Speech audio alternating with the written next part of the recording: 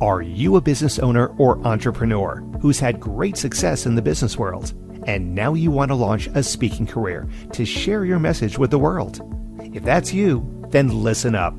25-year speaking industry veteran Brett Ridgway has released his latest special report, 3 key things entrepreneurs must master to build a profitable speaking business. To pick up your copy, go to brettridgway.com/freebie. Welcome to the Spotlight on Speaking show with Brett Ridgway, where you'll learn the keys to building a profitable speaking business from speaking industry pros. Each week, we interview a great guest who will share his or her speaking journey, identify what their keys to success have been, and highlight some critical mistakes they've made along the way that you'll want to avoid. Be sure to visit our website at spotlightonspeaking.com. And while you're there, subscribe to us via your favorite network. Now, sit back, tune in, and get ready to meet this week's guest. Hello again, everyone, and welcome to another episode of the Spotlight on Speaking show with Brett Ridgway. I'm your host, and I'm excited to have as my guest today, Ray Edwards. Ray is a communication strategist, a copywriter, an author, a speaker, and host of one of the top iTunes business podcasts. He's worked with Fortune 500 companies and with some of the most powerful voices in leadership and business. His clients include New York Times bestselling author Michael Hyatt, author of Platform and co-author of Living Forward, Tony Robbins, author of Unleash the Giant Within and Money, Master the Game, Jack Canfield and Mark Victor Hansen, co-authors of Chicken Soup for the Soul, Jeff Walker, author of Launch, and many more. Ray's copywriting and marketing expertise has helped sell an estimated $500 million or more in products and services. Ray is the founder of Ray Edwards International Incorporated, which offers copywriting, consulting and coaching, product launch management, and training and instruction. Welcome, Ray Edwards, to the Spotlight on Speaking show. Man, that guy sounds busy, doesn't he? Man, he does. He does. Sounds like he's humping all the time, man. He's got his fingers in many pies.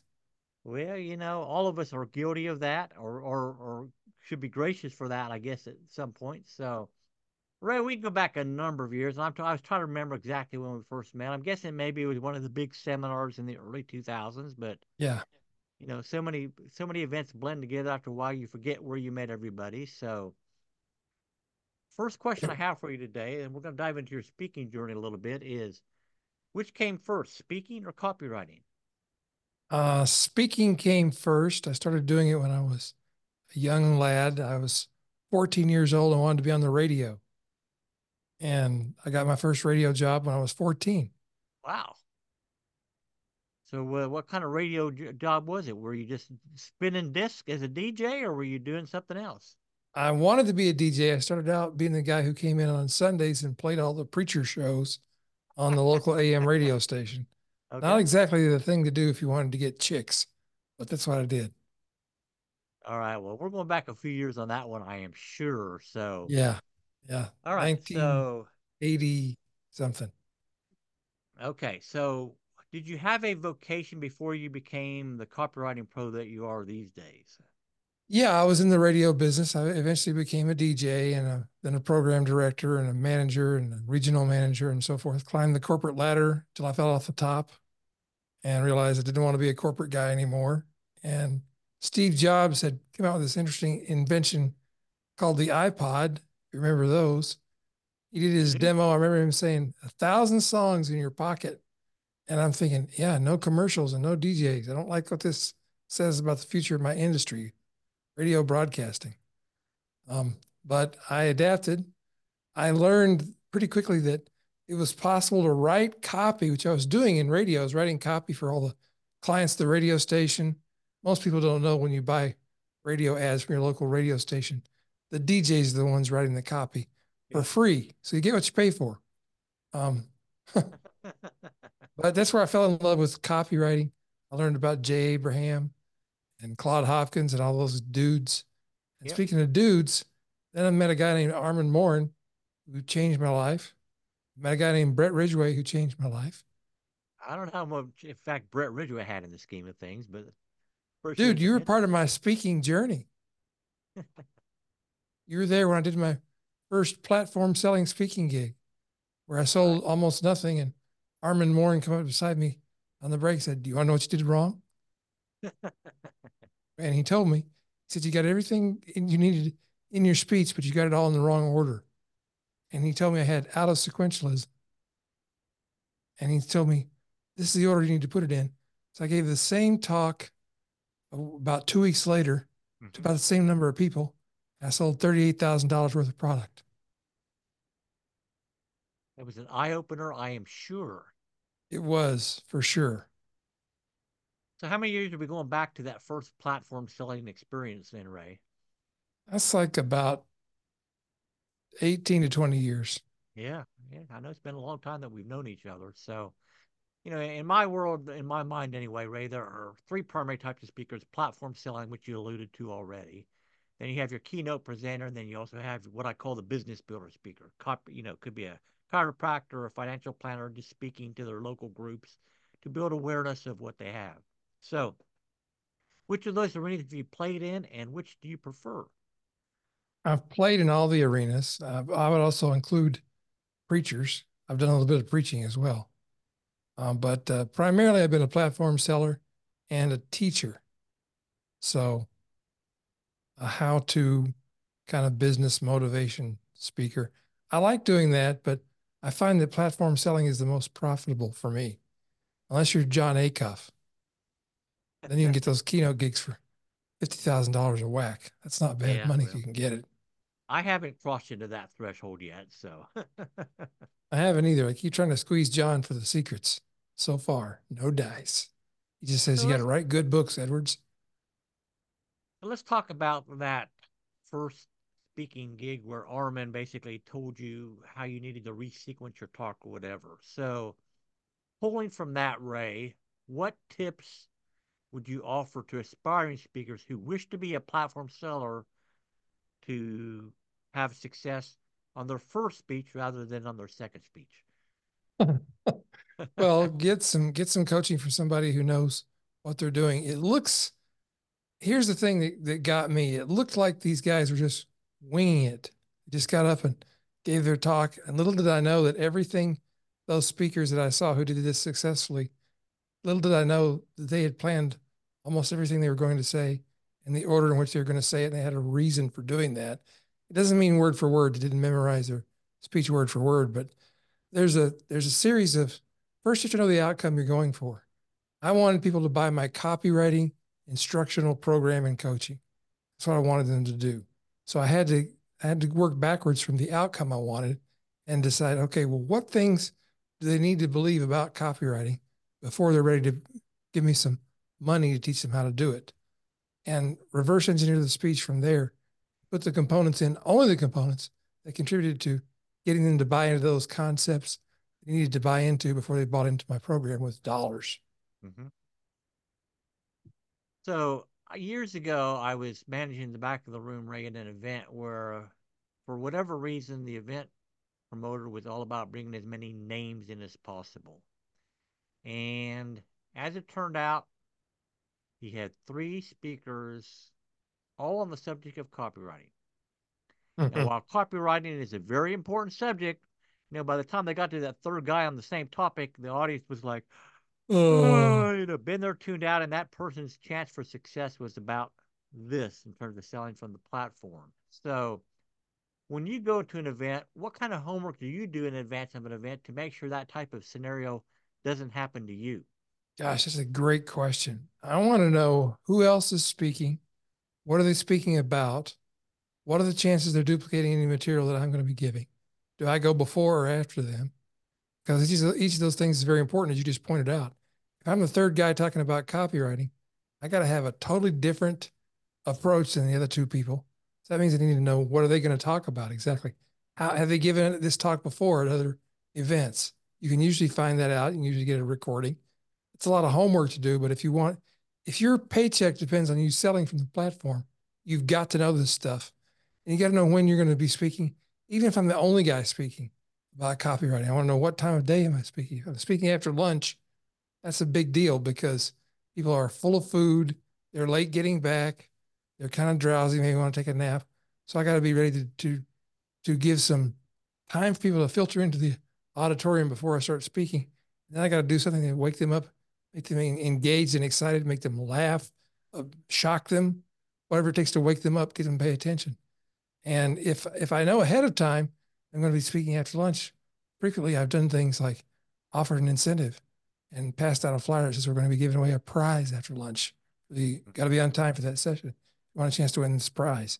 It doesn't have to be something big, but just got to think strategically about, I want people in the room, as many people as possible. I want to keep them in the room.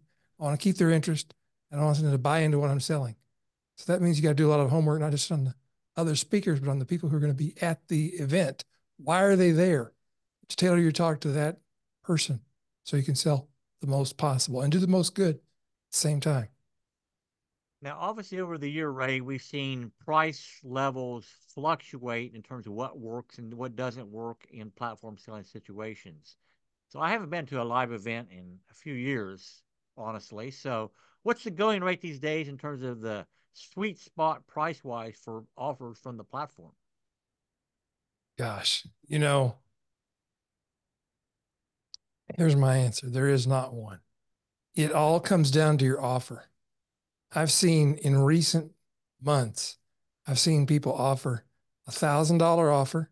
They couldn't sell a one to a room full of hundreds or even a couple thousand people. And I've seen people offer $100,000 offer and sold a pile of them because the offer itself was irresistible. And if you can sell that, Zig Ziglar said, selling is the transfer of enthusiasm. So your enthusiasm and belief in what you're selling is a big part of it, but it's also got to be something that makes sense to the audience, something they want. You got to remove the friction. I remember at one of the big seminars we did together. I said we did together. I showed up, you did the work. That's how that went. But there was a guy named Kurt who sold this automated software program, and one of his things he had these little ring boxes. If you bought the software program, you got a ring box that had I think it was a thumb drive inside of it, had the software on it. And he sold like a lot of them, like maybe $300,000 worth, something like that. But it was I think about that. $375,000 worth. I knew you'd remember the number. And the reason he did that is because he made the story and the offer was so compelling. Everybody in that room felt like, well, dang, I'd be an idiot if I didn't buy that. And I've seen Armin Morin do the same thing. I've seen other great speakers and platform sellers do the same thing. It really comes down to the offer. Does it match what the audience wants? And is it irresistible to them? They'll mortgage their house if it's irresistible. Now, I got to tell you, the back end of that story, Ray, was not a happy one because that software that was sold had a bug in it they couldn't figure out, and every single penny of that $375,000 had to be refunded. So you got to make sure you can deliver on what you sell. That's exactly. Part two. Make sure you deliver what you said you would. All right. So obviously, in the platform selling world, success is largely measured in dollars and cents. Now, you mentioned you've done some keynote speaking. So, as a keynote speaker, how do you determine whether you've been successful or not, whether you've really hit the mark on your presentation? Oh, that's a great question, too. It's how many people want to talk to you after the speech. Okay. That's what it comes down to. How many people have questions, want to reference the story you told, want to tell you their story? That means you connected with them. You made a difference in their lives. I did a keynote. Well, it wasn't really a keynote. It was a short talk at the Northwest Parkinson's Disease Foundation recently. Mm-hmm. And I noticed that the people with the dry, boring technical presentations weren't getting any response from the audience. There's 300 people there. The people who had a story to tell about somebody overcoming the rigors of Parkinson's disease or a new treatment that was very promising, those people who inspired or interested or intrigued or outraged people got a response. They got people lined up, wanted to talk to them. So I think it's the response from your audience. That's the real story. And if you're keynoting in some events, maybe selling books. Mm-hmm. Even if you don't think of yourself as a platform seller, like we mentioned John Acuff. So John, he'll frequently speak somewhere where he's not selling a package or a course or a program from stage, but he will sell books to the back of the room. And if people love your speech, they'll buy your book like crazy. They'll buy 3 copies, 1 for them and 2 to give away. All right, Ray. So I got a couple other questions I want to ask you, but before we do, let's take a quick break for a word from our sponsor. Are you a business owner or entrepreneur who's had great success in the business world, and now you want to launch a speaking career to share your message with the world? If that's you, then listen up. 25-year speaking industry veteran Brett Ridgway has released his latest special report, 3 key things entrepreneurs must master to build a profitable speaking business. To pick up your copy, go to brettridgway.com/freebie.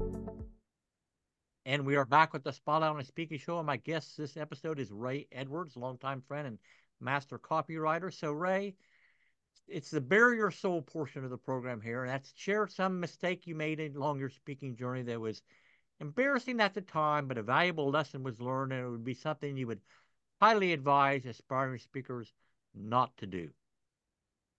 Oh my God, there's so many of them. That's the problem. Picking the ones I want to share. I got 2 things I'll share. They're the total opposites of one another, but they both had an effect of making my presentation poor. One was over preparing. One of the first gigs I did, the platform seller, I prepared so much that my presentation sounded like a dissertation. It's like I was teaching a college class. There was no emotion, there was no excitement, and I piled so much information on. Nobody bought anything because they felt like I'd already given them too much to deal with. Like, God, please don't give me 8 weeks of this. I can't take it. So the other instance that comes to mind is I was completely unprepared. I showed up at an event. I'm not going to say what event it was because I don't want people trying to hunt me down. If they listen to this episode, they probably will know, hey, that was me. I got to call this Edwards cat. I did very little research about who was at the event, who was speaking before and after me, about what their audience was like, what they wanted. And I was winging it. At that time, I thought I was good enough to do that. And, just like in school, I was good enough to skate by and get B's and B minuses and maybe charm my way to an occasional A, but I didn't really study very hard. And so it was embarrassing to discover that I taught them super basic things they didn't even need to know. Most of them already knew it. And I did not talk about what the actual person who hired me to speak wanted me to talk about. That was a huge mistake. Yeah, I could see that. Did you get back on that guy's platform ever again? Nope. Yep. Nope. Can't. I apologized to him, and we ostensibly are still friends, but I don't hear from him. It's embarrassing, but true. Yeah. All right, lesson learned. So let's dive into your sweet spot a little bit, Ray, and that's the whole area of copywriting. So, speakers got to put up websites, they got to do LinkedIn profiles and all that. So maybe what are the 2 or 3 biggest mistakes you see speakers make in terms of preparation for what they're going to put on their website or what they're going to put in their LinkedIn profile or a Facebook post or whatever? I mean, what can you share? Well, the number one mistake, I think, Brett, is not thinking about your reader, your visitor to your website. What are they looking for? And what do you want them to get from you? Do you want them to hire you to speak? Do you want to, did they maybe see you speak and you want them to buy your book or get your free lead magnets that can become part of your marketing system? So you think about the outcome you want from having people visit your website. And it's very different if your site is for people you want to see the site and book you to speak versus if it's people who've seen you speak and you want them to buy your books or sign up for your programs. So you got to think about who is coming to my website, what do I want them to see? And the more focused on that one outcome you can be, the better. And the more you can put yourself in the position of the visitor to your site, the better. Because the problem all of us have in this kind of business, I think, is that we think we know our audience. We think we have this arrogant presumption that I know my audience. I am my audience. No, you're not. You're weird. You're selling them stuff about a subject or topic or idea or belief, and they're not doing that. So that automatically makes you kind of an alien visitor from another world. So you got to think about it from their point of view and write every single word so that it can be subjected to the ultimate test, which is what Gary Bensafinga called the so what test. Gary Bensafinga, one of the greatest copywriters to ever live, He's still alive, by the way, selling olive oil. Google it. You'll see. Doing very well in the oil business. So you got to look at your website right now. Go look at your main page and ask yourself about the person you want to take an action, what action you want them to take. I want these people to hire me to speak. They look at your site and they go, yeah, you're Ray Edwards. So what? What does that mean to me? It's like Michael Hyatt says, everybody's favorite radio station is WIIFM. What's in it for me? So you got to think about, that's the biggest mistake, is not writing for the customer or the client, writing for your own ego. I'm great. Look at everything I've ever done. I'm the coolest guy ever. So what? That's the biggest mistake. Okay. Any others you want to touch on? Yeah. I think people shy away from standing for something, but look, if you polarize your audience, good, because I'm not saying you want to be obnoxious or offensive on purpose unless that's your gig. Like there have been radio personalities that we could probably all name, or podcast personalities who their thing is controversy. What I'm saying is, though, if you try to be the nice person who appeals to everybody and offends nobody, you interest nobody. There's the Aaron Tippin song. You got to stand for something or you'll fall for anything. So figure out what it is at the core of your why you're in business, what your message is, and stand for that. And it means some people are going to think, this person is not my cup of tea. Here's a guy who quotes the Bible, likes country music. I don't hang out with those kind of people. Good, because I probably don't want to hang out with you. Yeah. Not that I don't love you, just not my vibe. So know your vibe and speak to your people. And then finally, I'd say, make your copy on your website and your emails conversational. Write the way people talk. The less you can write like a corporation or a slick ad in a magazine, the more communication you get accomplished between you and your customers, your visitors, your readers. All right, so great advice, Ray. So you've been speaking in a long time now, almost 2 decades at least. I mean, more than that if you go back to your 14-year-old start in the radio business. Yep. But these days, are you a PowerPoint person or not? Less and less. I still use the slides when I'm making a pitch. Some people don't like that word, but okay. So when I'm making an offer of abundant gifts that people need to benefit their lives, they're going to give me money for, or otherwise known as a pitch. Come on, toughen up, people. It's a pitch. I like pitches. I like being pitched. I like pitching. So if I'm doing that, I want to make sure I don't forget anything. Yeah. And I want to make sure I give people something visual to look at while they're watching me on stage. I don't want them to just stare at me. But when I'm doing my talk, I'm telling stories, I still use slides. Often I'll use slides that have 1 to 3 words on them. Yeah. Just enough to trigger what I'm going to say, or a photograph or a picture, because I want the focus to be on my words. Something I learned from John Childers, actually, another person we know, who was a great teacher of speaking and platform selling. So I use slides less and less, because generally when people see the slides come out, they start yawning, unless they're super interesting slides. All right, Ray. So now I want to give you a couple minutes to tell people a little bit more about what it all is that you do and how they can get involved in your world if they so choose. Well, Brett, as always, I'm a hopeless fanatic about marketing and copywriting. I love those 2 subjects a lot. And it's kind of a tough niche to be in, because it seems like everybody wants to do that. That's the first thing they find out. You can have a business online and they suddenly, I'm an expert on LinkedIn or whatever. Okay, right, whatever. I grew up in the marketing and advertising business and radio. So that's why I love that stuff so much. I love words. So you can go to rayedwards.com. We got plenty of free resources there. I've got a book called How to Write Copy That Sells. If you've got ads that you're running or web pages that are not working for you, not selling, grab that book for free. If you go to rayedwards.com/free book, get it for free, or you can get it from Amazon for like $9 or whatever low ball price they got put on me this week. But it can get you started so you can write copy that allows you to sell more stuff. And there's tons of free resources on the site. Got a podcast, got a YouTube channel. Just look for Ray Edwards. That's my username wherever I am. And rayedwards.com is the one true URL. All right, so you prompted another question in my mind, Ray, that I want to ask before we wrap up, and that is, how is AI going to impact copywriting in your world? Gosh, dang it. I love that question. It's had a huge impact. It'll continue to have one.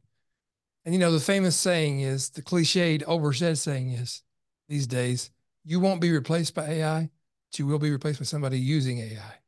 I think that's true. It's a tool. It helps us. It helps us get free from the tyranny of the blank page. We have our own AI that we created called ClarityScribe.ai. Imagine that. You can try it for free, no credit card required. And it's just a way it helps us get more accomplished faster. It doesn't replace you as the creator, as the person with the unique idea, the unique perspective, unique personality. I don't think you'll ever be able to do that. Could be wrong. If I am, then welcome to the age of robots. But we'll see. I think I'm right. It's a great tool. Right. Use it, but use it with caution and skepticism. It's my advice.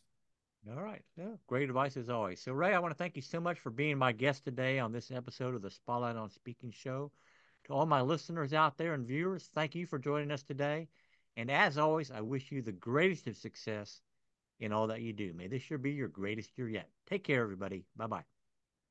This has been the Spotlight on Speaking show with Brett Ridgway. Be sure to join us every week as we interview speaking industry pros and have them share their best tips for building a profitable speaking business. Until next week, thank you for tuning in, and remember to visit our website at spotlightonspeaking.com so you can enjoy even more great episodes like this one. While you're here, be sure to subscribe via your favorite network. We look forward to seeing you next time on the Spotlight on Speaking show. Until then, our sincere best wishes to you for the greatest of success as you work to build your own profitable speaking business.